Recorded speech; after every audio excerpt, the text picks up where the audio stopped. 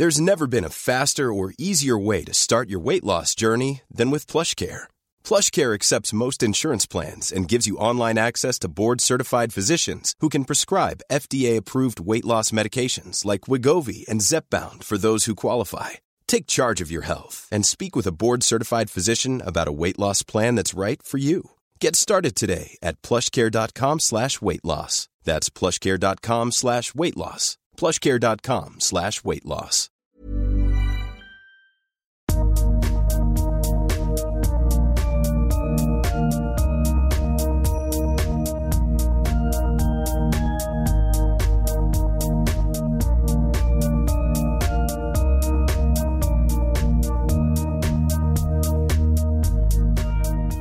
Vi är tillbaka med Babys podcast. Här är jag, Carina barnmorska. Och med mig, Karin, förlossningsläkare.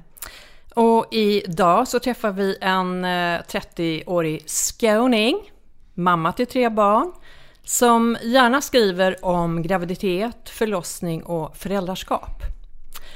Hon bjuder gärna in till bloggmingel och lägger ut filmer och bilder på sina förlossningar och på mammakroppen på sociala medier och på YouTube. Välkommen Kajsa-Stina, eller Nypon-Stina. Ja, tack. Går bra med vilket som. Du har 3 barn. Ja. Det är underbara namn på dina barn. Ja, det tycker jag också. Eller hur? Det är fina. Ja, men hela deras namn. Säg vad de heter. Ja. Ska det vara alla 3? Ja, alla liksom? 3. Ja. Jag ska kommer ihåg här då. Min första son då, Ennis, är hans tilltalsnamn. Han heter Bill Ennis Lionel. Eller Lionel. Efter Lionel Richie idag då. Mm-hmm. Vi är inte så fotbollsintresserade, så det är inte det. Musik. Ja. Och film. Ennis kommer ju från Brokeback Mountain-filmen. Som vi såg när vi var gravida. Mm. Och han är 4,5. Han är 4,5, ja. Ja. Mm. Och sen är det min flicka då, Idde. Som heter Idde Jackie Annabelle. Och ja, var kommer det ifrån? Det verktes nog fram faktiskt. Lite grann så. Men lite film och lite så där också. Mm. Och sen är det nu Bello. Och det är ju ett hittepånamn. Alltså jag är ju allergisk mot det egentligen. Det ska vara ovanligt men inte hittepå. Men nu blev det. Så Bello. Han heter Don Bello Lennart. Och det är också lite konstigt. Det är det enda släktnamnet som han har fått, Lennart, efter min morfar. Roliga namn tycker jag. Ja, Bello är 1 år. Han är 1 år. Mm. Och Idde är 3. Fyllde hon nu. Och pappa till barnen är Johan Romin. Min man. Ja, och han har ju 3 stora barn också. Mm. Så han är ju 6-barnsfar. Mm. Mm. Så de är, vad är de? 14, 19 och 21. Yes. Hur är det att föda barn och lägga ut det på YouTube? Visa upp det för alla. Du har ju gjort det. Ja, eller alla har nog inte kollat. Nej, kanske inte riktigt alla. Vi har kollat. Men jag hoppas ju att fler ska titta faktiskt. Men, vad är syftet? Ja, vad är syftet? Nej, men det är väl härligt tycker jag att visa hur det kan vara. Det är ju inte samma för alla. Alla har ju olika förlossningar.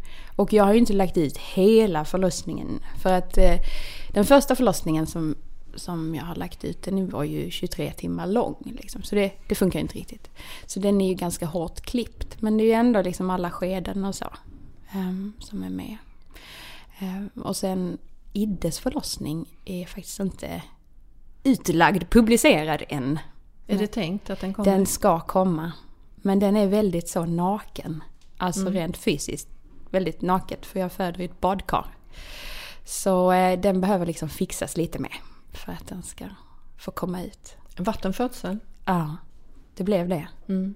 Så att jag ska sätta tänderna i den filmen. Men den är också väldigt så... Jag skriker väldigt mycket alltså. Och man ska liksom orka titta på den själv också när man sitter och klippar. Så, men jag vill gärna klippa den själv. Så den kommer. Och sen Bellos förlossning finns också ute.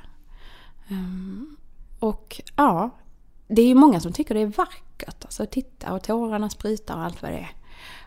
Och det känns ju fantastiskt tycker jag. Och det finns de som skriver till mig att nu är jag inte rädd för att föda barn längre. och sånt där. Och det känner jag är liksom... Det är ju bra... jättefint att bidra. Eller hur? Till att folk blir lugnare. Ja. Eller får rätt inställning kanske till förlossning, vad nu det är. Men... Ja, men om man då är rädd framförallt så kan man kanske liksom få det lite lugnt. För att det är ju jobbigt och det ser man ju också i filmerna. Men man ser ju också att det går bra. Är det de reaktioner du får, framförallt de positiva? Ja, det är det. Jag får ju inte mycket hat överhuvudtaget alltså. Även om jag försöker provocera så. Försöker du? Ja, men ibland. Nej, men inte så bara, mycket. Bara det att man lägger ut dem kanske är provocerande. Ja, fast det är ju inte det. Jag vet inte. Men jag tänker att många kanske uppfattar det så. Ja, nej men det är mest positivt som jag får till mig. Sen vet jag inte vad det står på Flashback och sånt där. Där tittar inte jag. Men det är liksom... Det är ändå lite sådär... Ja, men det är väl någon som blir nervös för att man ser bröstvårtan och så. Men det är nog ofta lite yngre tittare. Så, nej, man ser lite där. Liksom, har du tänkt på det? Kanske. Men tror du att det kan vara lite avdramatiserande att lägga ut sina födslar? Så fler kan få ta del av dem? Ja, men det tror jag. Det är ju uppenbarligen så för människor. Att det har effekt, att de blir lugnare och tycker att nu är jag sugen på att föda barn. Liksom. Det har jag fått mycket så. Nu vill jag också ha barn. Och det är ju fantastiskt peppande med förlossningen. Alltså det är ju verkligen liksom livets upplevelse. Jag har ju längtat till alla mina förlossningar. Alltså verkligen så. Inte bara efter barnet utan efter upplevelsen. Och det kan jag känna är sorgligt nu. Att jag inte ska få uppleva det igen. Har du bestämt dig för att du inte ska? Det kommer nog bli en till. Ja.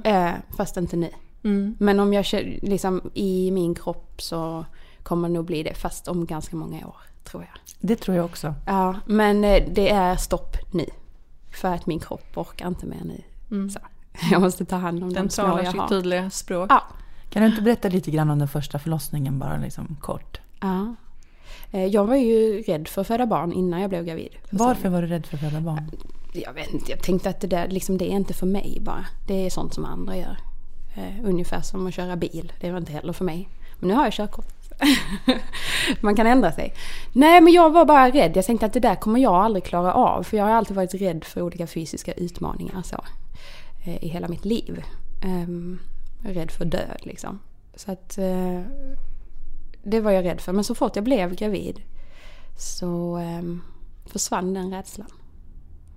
Jag trodde inte jag skulle ha barn alltså, överhuvudtaget. Så, och ville inte det heller förrän jag träffade min man. Och då blev det väldigt så självklart att jag skulle, eller att vi skulle ha barn. Men den rädslan försvann av sig själv. Det var som att kroppen gick in i liksom eller tog den här uppgiften. Lite grann så nu ska jag göra detta och föda ut det här barnet. Det kommer gå bra. Och sen förlossningen, ja, det här med smärtlindring och så, jag hade inte bestämt någonting innan. Tyckte inte att någonting verkade vara någonting för mig, men jag sa inte heller nej. Och när jag kom in så började jag med lustgas. Och sen tog jag epidural. Sen tog jag inte den riktigt. Fick de sätta om den. Lite knixigt sådär. Sen hjälpte det. Tog 23 timmar från första verken.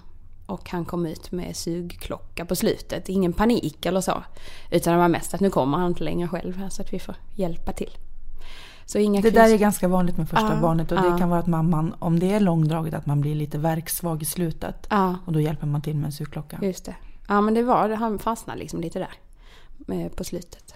Så att, men nu kom han med sugklocka och jag fick sy några stygn sådär, men jag klarade mig bra. Så, man har ju hört lite grann med sugklocka, men kan jag säga att det kan gå bra också med sugklocka, så behöver inte vara jättehemskt med det. Det kan det absolut göra. Och sen är det lite läskigt innan de hinner trycka på mössan där då, att huvudet ser lite läskigt ut på bebisen. Lite omformat. Ja, speciellt direkt sådär, men sen så, ja. Det lägger sig ganska snabbt. Det lägger sig snabbt. Ja. Och sen var han lite lång sådär, men det är ju det lilla liksom. Och direkt när han var ute så kände jag att jag ville ha ett barn till. Så. Vilken fantastisk upplevelse att kunna känna det. Det är inte för alla. Nej. Och där är det ju väldigt olika. Man behöver inte heller känna någonting annat. Jag menar, man kan känna att det är okej, men det är också okej att vänta. Ja, men precis. Man är ingen sämre förälder eller mamma. Absolut för att man inte vill ha fler barn direkt. För det är en tuff stund när vi föder. Verkligen, verkligen. Den här första förlossningen, det är ju någonting som vi kallar för en instrumentell förlossning, när man blir förlöst med sugklocka. Och du hade också då ryggbedövning och lustgas. Yes. Och det var ju en ganska stor kontrast då till din andra förlossning. Ja. Och hur var den då? Hur var den? I badkaret? Ja, i badkaret. Ja, istället för 23 timmar från första verk till unge ute så tog det 5,5 timme. Så lite skillnad från att vattnet gick då. Och då hann jag väl vara inne på BB Sofia i 1,5 timme då. Och jag hade värkar hela tiden. Så att så fort jag rörde benet lite så kom det värkar. Så att jag kom in där överhuvudtaget och la mig på britsen var ju liksom ett under tycker jag. Så, för jag tog ju värkar hemma ett tag innan vi åkte in. Och hon kopplade upp mig lite så här, sen tog hon bort det igen. Så det var ju så väldigt så här, i efterhand så kan jag tycka att det var lite liksom väl så här, vad ska man säga, stenåldern.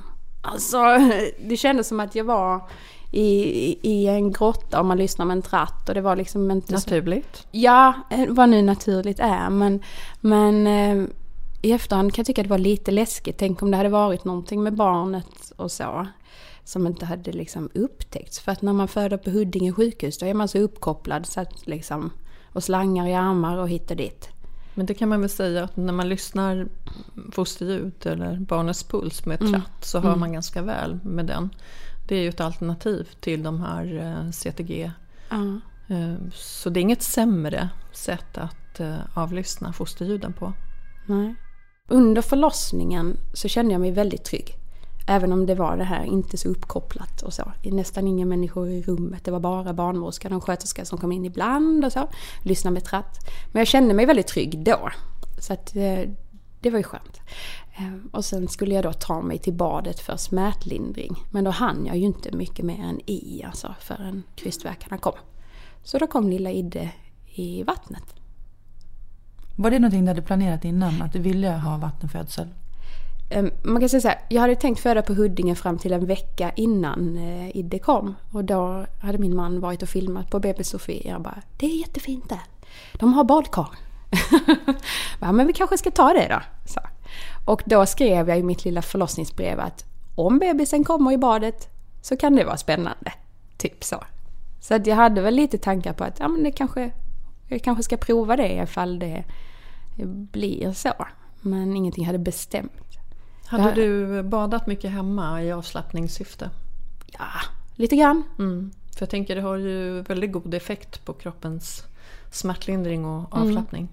Jo, men det hade jag gjort. Jag hade mycket foglossning och så. Men samtidigt så varma bad påverkar ju också. Man blir ju andfådd och det är så här jobbigt också ibland att bada. Man behöver ju inte ha jättevarmt vatten så du blir andfådd. Nej, det stämmer. Men om det liksom ska ha den där effekten på kroppen så måste det ändå vara lite varmt kanske. Ja, men så det blev vatten och jag har inte bestämt så mycket inför någon av mina förlossningar egentligen. Så här ska det bli och det här ska jag ta och det här ska jag inte göra. Så. Utan det har fått bli som det blir. Och det har varit väldigt skönt. Hade du den där känslan igen efter andra förlossningen? Jag vill ha ett barn till. Nej, inte på direkten. Så. Men det var ju en mycket smidigare förlossning var det ju. Och där sprack jag inte heller någonting. Så det var ju skönt. Men då kände vi så här, men nu har vi de här två liksom. Det kanske blir en 3 någon gång i framtiden. Men sen kom ju han som en bonus verkligen. Det är knappt vi vet hur han blev till så. Men gjorde han i alla fall. Så det är 2 år mellan honom då och Idde. Och hur var den tredje förlossningen? Ja, den var hemsk och fantastisk. Men det är den jobbigaste förlossningen. Och om man säger med vattenförlossningen så hann jag ju liksom inte ta någon smärtlindring mer än badet. Men det var ju bara en liten stund innan hon kom ut. Så att där hann jag liksom inte fatta något beslut riktigt om jag skulle ta lustgas eller inte. Så. För att jag hade verkat hela tiden. Så då kände jag att jag kan ta nästa. Så då blev det utan smärtlindring då. Och tredje förlossningen var också utan smärtlindring. Trots att jag hade det så jobbigt. Men jag har tänkt på det efteråt. Så här, varför tog jag ingenting egentligen? Men det var nog bara att men nu föder jag barn liksom, och ska koncentrera mig på det. Och tänkte inte ens på att jag skulle ta ta någonting.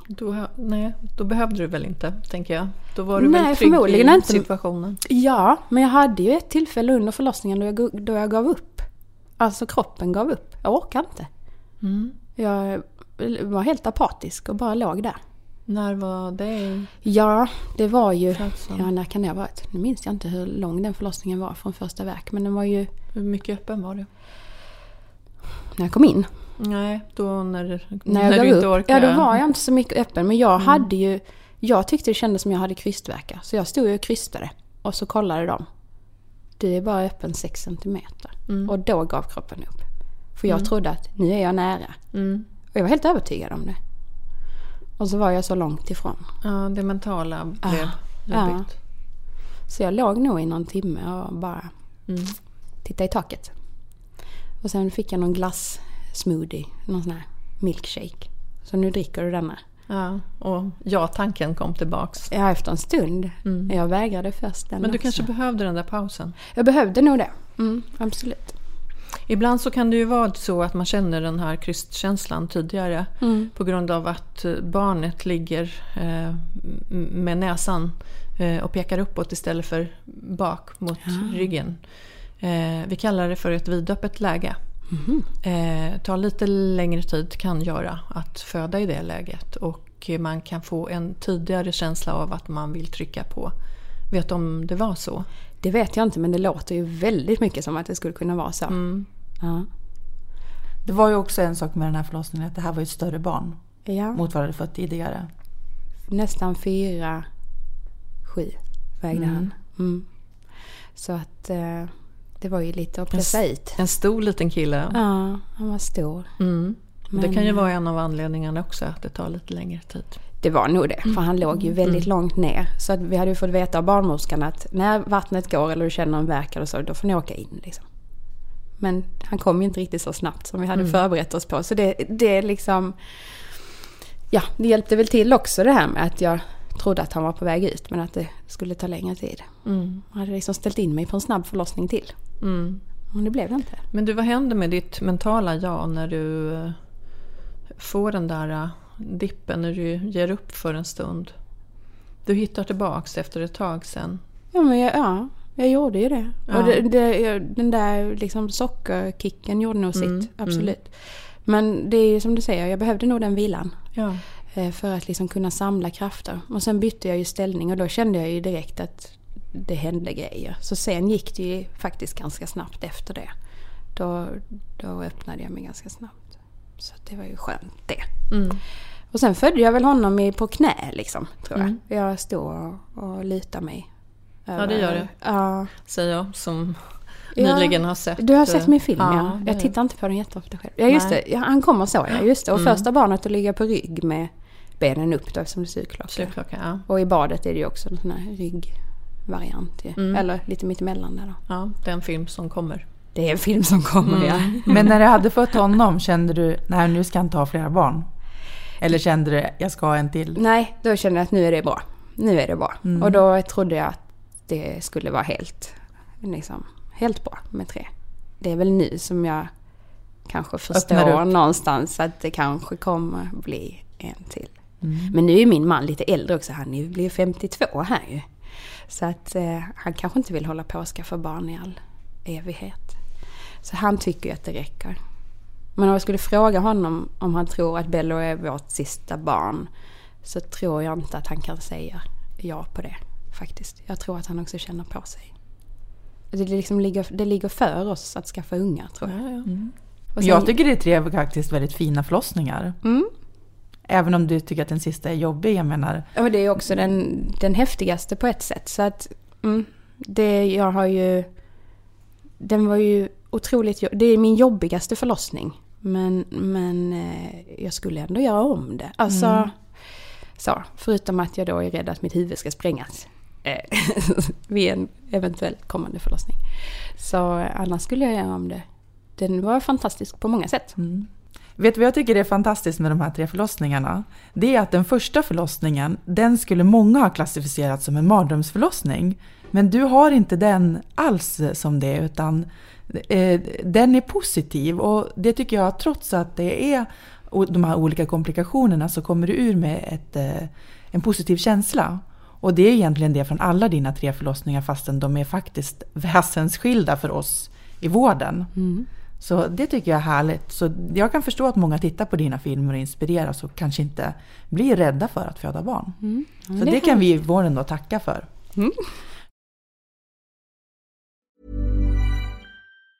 Even on a budget, quality is non-negotiable. That's why Quince is the place to score high-end essentials at 50 to 80% less than similar brands. Get your hands on buttery soft cashmere sweaters from just $60, Italian leather jackets, and so much more.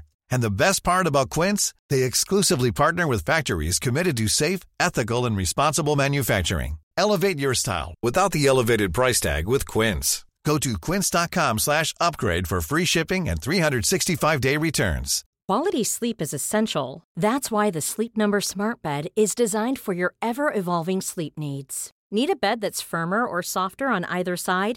Helps you sleep at a comfortable temperature? Sleep Number Smart Beds let you individualize your comfort, so you sleep better together. JD Power ranks Sleep Number #1 in customer satisfaction with mattresses purchased in-store. And now save 40% on the Sleep Number Limited Edition Smart Bed for a limited time. For JD Power 2023 award information, visit jdpower.com/awards. Only at Sleep Number stores or sleepnumber.com.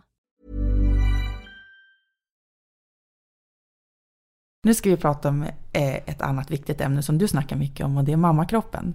Ja. Och så börjar jag då. Och då är det faktiskt så här att mammakroppen, eller vad det nu definitionen är, men att bli mamma och bli gravid, det är jävla friskhetstecken.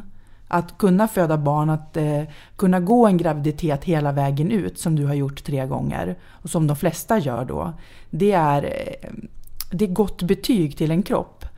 Och det tycker jag, innan man börjar prata om någonting annat runt mammakroppen, då ska man ändå tänka på att det är positivt att bli mamma ur ett hälsosynpunkt. Ur många avseenden faktiskt. Så det tycker jag att man ska tänka på först när man tänker på mammakropp, att det är positivt. Ja, Pappakropp, det vet jag inte. Eller? Finns det en sån? Finns det en sån? Jag vet inte. Men vi kanske borde prata om den också. För när man pratar om kroppen och särskilt om den så kallade mammakroppen, så har det ju en tendens att alltid bli fel för någon. Det är inte lätt ämne att prata om. Nej, det är svårt. Och just mammakroppen som begrepp är ju egentligen ingenting jag gillar. Men för att vi ska veta vad vi pratar om så är det väl ett jättebra ord ändå. Liksom. Vi pratar då om tiden efter födseln. Så mammakropp för dig, det är efter förlossningen. Ja, men egentligen man har ju väl en mammakropp. Liksom. Är man mamma så har man väl den kroppen sen då. Liksom. Ja. Och jag brukar ju tycka att jag är nyförlöst väldigt länge. Alltså. Så det skyller lite på det också att jag är nyförlöst. Men jag tänker att mammakroppen också innefattar graviditeten kanske. Ja, det kan det ju göra. Jag vet inte. Det är ju många som... Eller jag har förstått att det är många som har det kämpigt med kroppen under graviditeten, alltså rent utseendemässigt, och tycker att det är jobbigt att bli stora, lägga på sig och så. Det där har jag aldrig personligen känt, men att det gör ont och sånt där, det är ju jobbigt. Men utseendemässigt för mig har inte det spelat någon roll, för jag är så inne i den här uppgiften att jag ska göra ett barn och så. Men jag har ju förstått att det är många som tycker att det är jobbigt redan där. Och sen då efter att ungen är ute och allting blir liksom sladdrigt, eller man ser inte ut som man gjorde innan helt enkelt. Där har väl jag liksom med mina tankar och känslor så. Men det är jobbigt hela vägen. Men har ni tänkt på den här liknelsen? Liksom, en graviditet och en förlossning, det påverkar ju kroppen. Man kan ju inte säga att det inte är så. Utan det händer ju någonting. Och om man då tänker till exempel på hjärnan. Man vill ju att hjärnan ska utvecklas. Man vill inte vara samma person som man var när man var 20. Så att kroppen inte också skulle få göra det och förändras. Det är ju någonstans... Det är helt fel. Det är en utopi. Det kan inte vara så att man föder 3 barn på 3,5 år utan att det skulle påverka. Nej. Det går inte, och då kanske folk tror att men det är den vaginala förlossningen. Nej, det är inte den vaginala förlossningen. Det är 3 graviditeter och att vara småbarnsmamma. Det är det. Det är tufft liksom. Ja, precis. Eller om man bara föder ett barn så påverkar det också. Och någonstans vi är ju väldigt liksom kanske man känner värdet i sig själv att det skulle ligga i ens kropp. Och att man då på något vis skulle känna att man fick ett sämre värde. Jag vet inte. Nej. Alltså jag tror att de flesta är nog inställda på att min kropp kommer förändras och tycker egentligen i grunden att det är okej. För att kroppen har ändå skapat det här barnet och så vidare. Jag tror att de flesta liksom är övertygade om att det är så det är och tycker att det är okej. Men sen det som jag gärna liksom plockar upp nu då, det är ju hur det känns.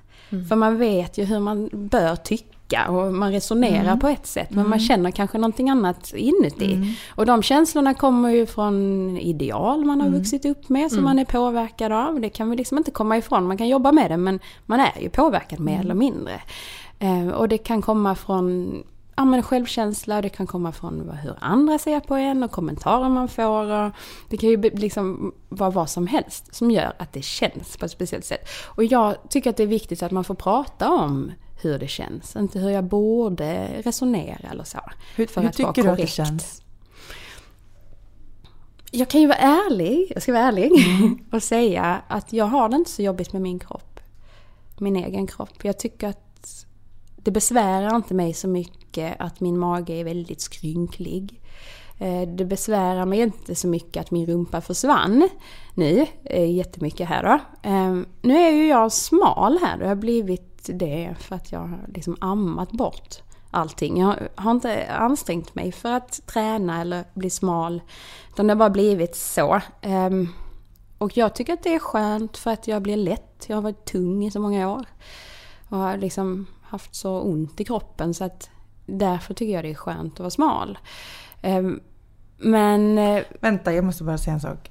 Du var smal innan du blev gravid första gången. Ja, för när du säger att jag var tung så många år, det är ju för att du har varit gravid i så många år. Det är inte så att du var överviktig, födde 3 barn och blev smal. Nej, precis. Nej. Jag var normal smal innan liksom. Jag har aldrig varit någon jättesmal person. Men så. Men just för att jag har haft så mycket graviditeter och tungt de senaste åren tycker jag det är skönt att kroppen vill vara lätt liksom.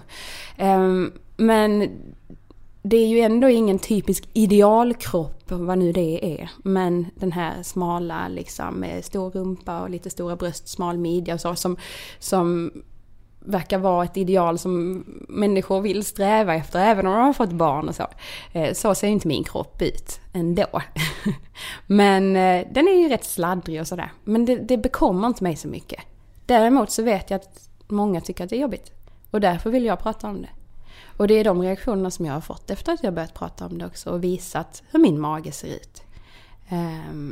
Att vad skönt att någon pratar om hur det känns. Och nu kan jag trivas mer med min kropp. Så. Nej, men jag tänker det, för det händer ju någonting med kroppen när vi har fött. Det är vikt och form och känsla. Och varför är det då så laddat? Ja. Nej, men det är för det som du sa innan. Det är för våra liksom, ideal. Det är det och det går inte att komma ifrån. Och det enda sättet att liksom frångå det är ju att visa upp sanningen. Ja, och sen är det ju det här med också att det finns ju 2 olika sidor. Det finns de som visar upp en så kallad perfekt kropp efter ett halvår här då.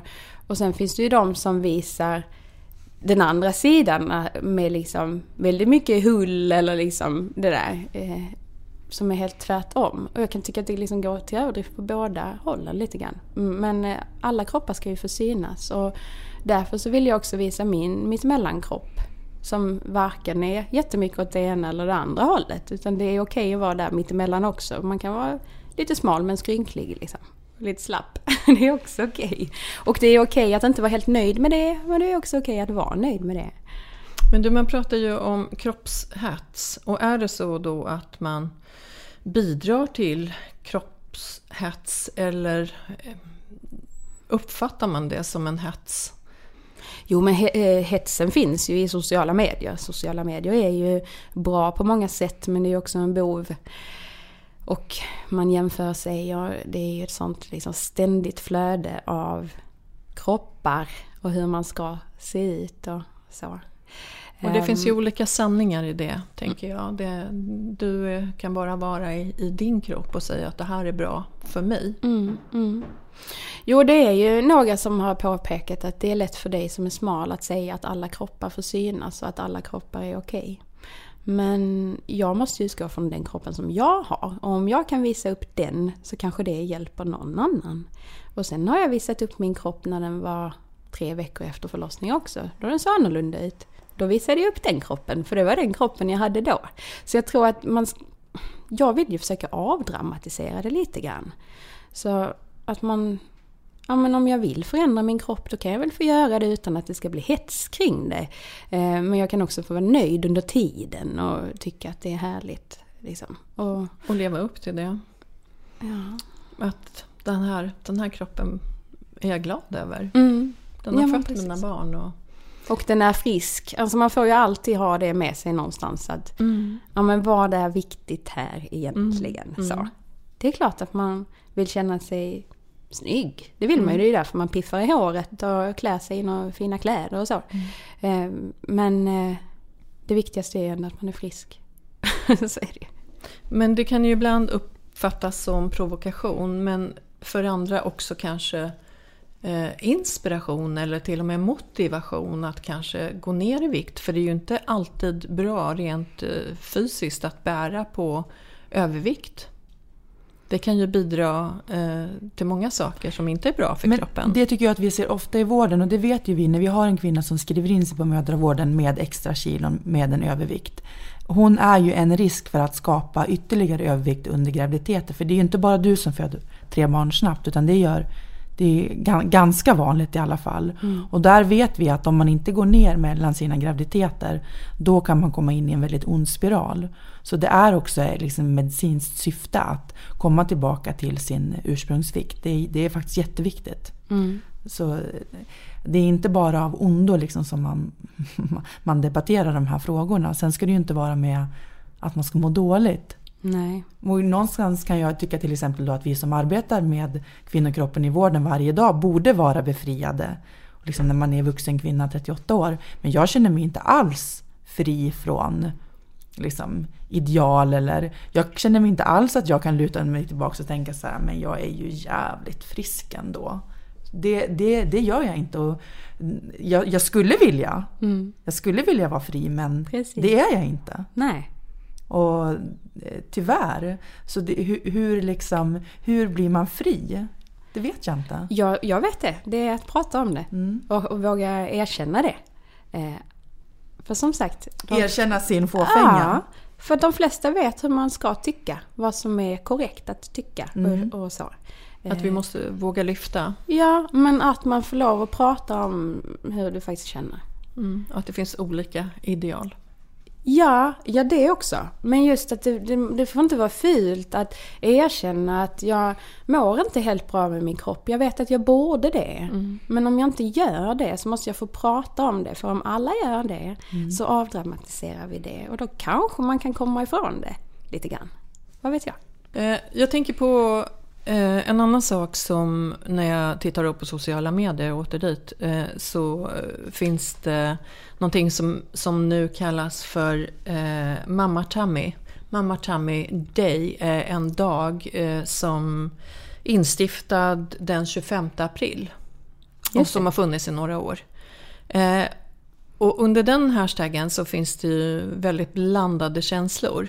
När jag tittar på varför den instiftades så är det ju faktiskt för att uppmärksamma mammamagen samt bäckenbotten i ett faktiskt ganska gott syfte. Medicinskt syfte att få mammamage, bäcken att bli starkare. För det vi kan se ofta, det är ju att vi kan ha besvär faktiskt av framfall och inkontinens, ryggsmärta kanske, eller bäckenet gör ont, ibland brock och så vidare. Och då tänker jag att det här är ju kanske någonting som vi måste lyfta till någonting som är bra och positivt. Vad kan vi göra åt det här? Och vi pratade förut, Karin, du och jag, om det som kallas för diastasis recti. Ja, men det som man säger nu, men som jag vet, det är ju att magmusklerna delar sig när man är gravid. Och sen ska de då komma tillbaka och det måste man hjälpa dem lite med. Så man ska inte börja göra sit-ups direkt, för då kan det bli fel och så får man den här pyramidmagen som jag själv liksom har om jag spänner fel magmuskler. Så och har ju förstått att det kan bli komplikationer av det. Så att det där försöker jag med såna här rätta magövningar nu då innan jag ska börja träna. Nej, men det är rätt. Aktivering så att säga. Men jag tycker inte det hjälper så mycket, eller lite grann kanske. Nej, men då ska du bara göra det mera. Ja, men jag tycker att det är svårt att veta hur man ska göra. Och man så här, ligg på rygg och känn med fingrarna hur många fingrar får plats. Och så ibland får jag plats med 5, ibland får jag plats med 2.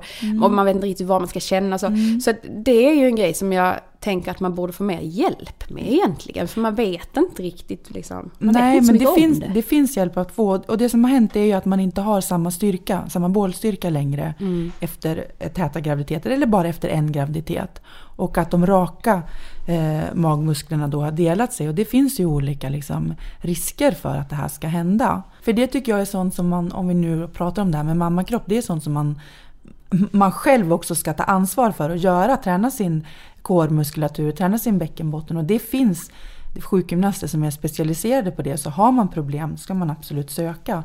Nej, men jag tänker tillbaka till det här vi pratade om, den här mammakroppen som ska se bra ut. Många av de här kvinnorna kanske har en problematik med den här delade magmuskeln som är rent medicinskt utan att veta om det. Och med de här besvären som vi beskrev då, att man får ont i ryggen och i bäckenet, inkontinens eller framfall, då kanske man kan gå till sin doktor och se, är det här som är problemet, och söka hjälp. Så vi kan hitta lite mer material angående det här och skriva på vår blogg, Karin, också. Så att vi kan nå fler kvinnor och hjälpa på det sättet. Kanske mammakroppen är ett löjligt ord eller inte, fan vet jag. Men det är ändå bra att satsa på att känna sig må bra och vara stark. Och så förhoppningsvis utan för mycket ångest. Exakt, men för det handlar ju om att undvika de här skadorna som man faktiskt kan träna bort. Eller träna sig starkare så att man undviker dem, som sagt. Yes.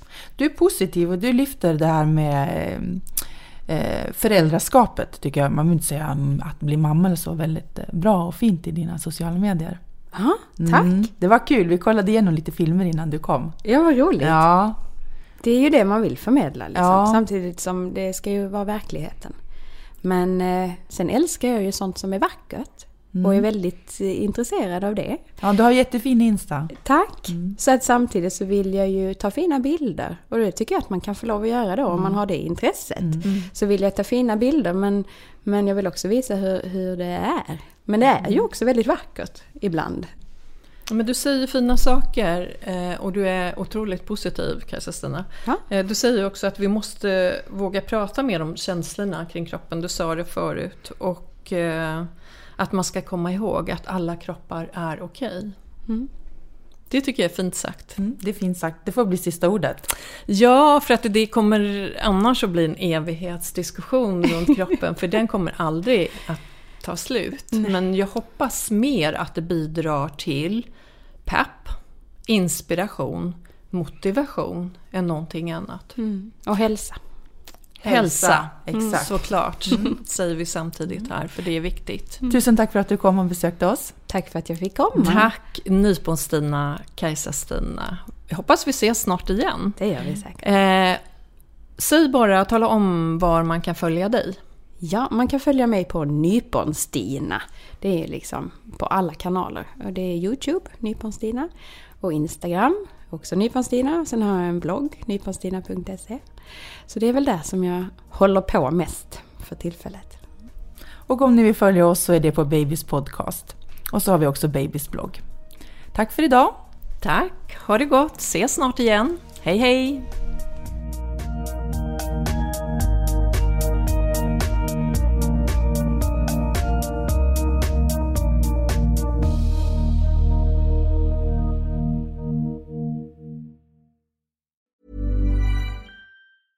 Mom deserves the best, and there's no better place to shop for Mother's Day than Whole Foods Market. They're your destination for unbeatable savings, from premium gifts to show-stopping flowers and irresistible desserts. Start by saving 33% with Prime on all body care and candles. Then get a 15-stem bunch of tulips for just $9.99 each with Prime. Round out Mom's menu with festive rosé, irresistible berry chantilly cake, and more special treats. Come celebrate Mother's Day at Whole Foods Market. Imagine the softest sheets you've ever felt. Now imagine them getting even softer over time. That's what you'll feel with Boll & Branch's organic cotton sheets. In a recent customer survey, 96% replied that Boll & Branch sheets get softer with every wash. Start getting your best night's sleep in these sheets that get softer and softer for years to come. Try their sheets with a 30-night guarantee. Plus, get 15% off your first order at bollandbranch.com. Code BUTTERY. Exclusions apply. See site for details.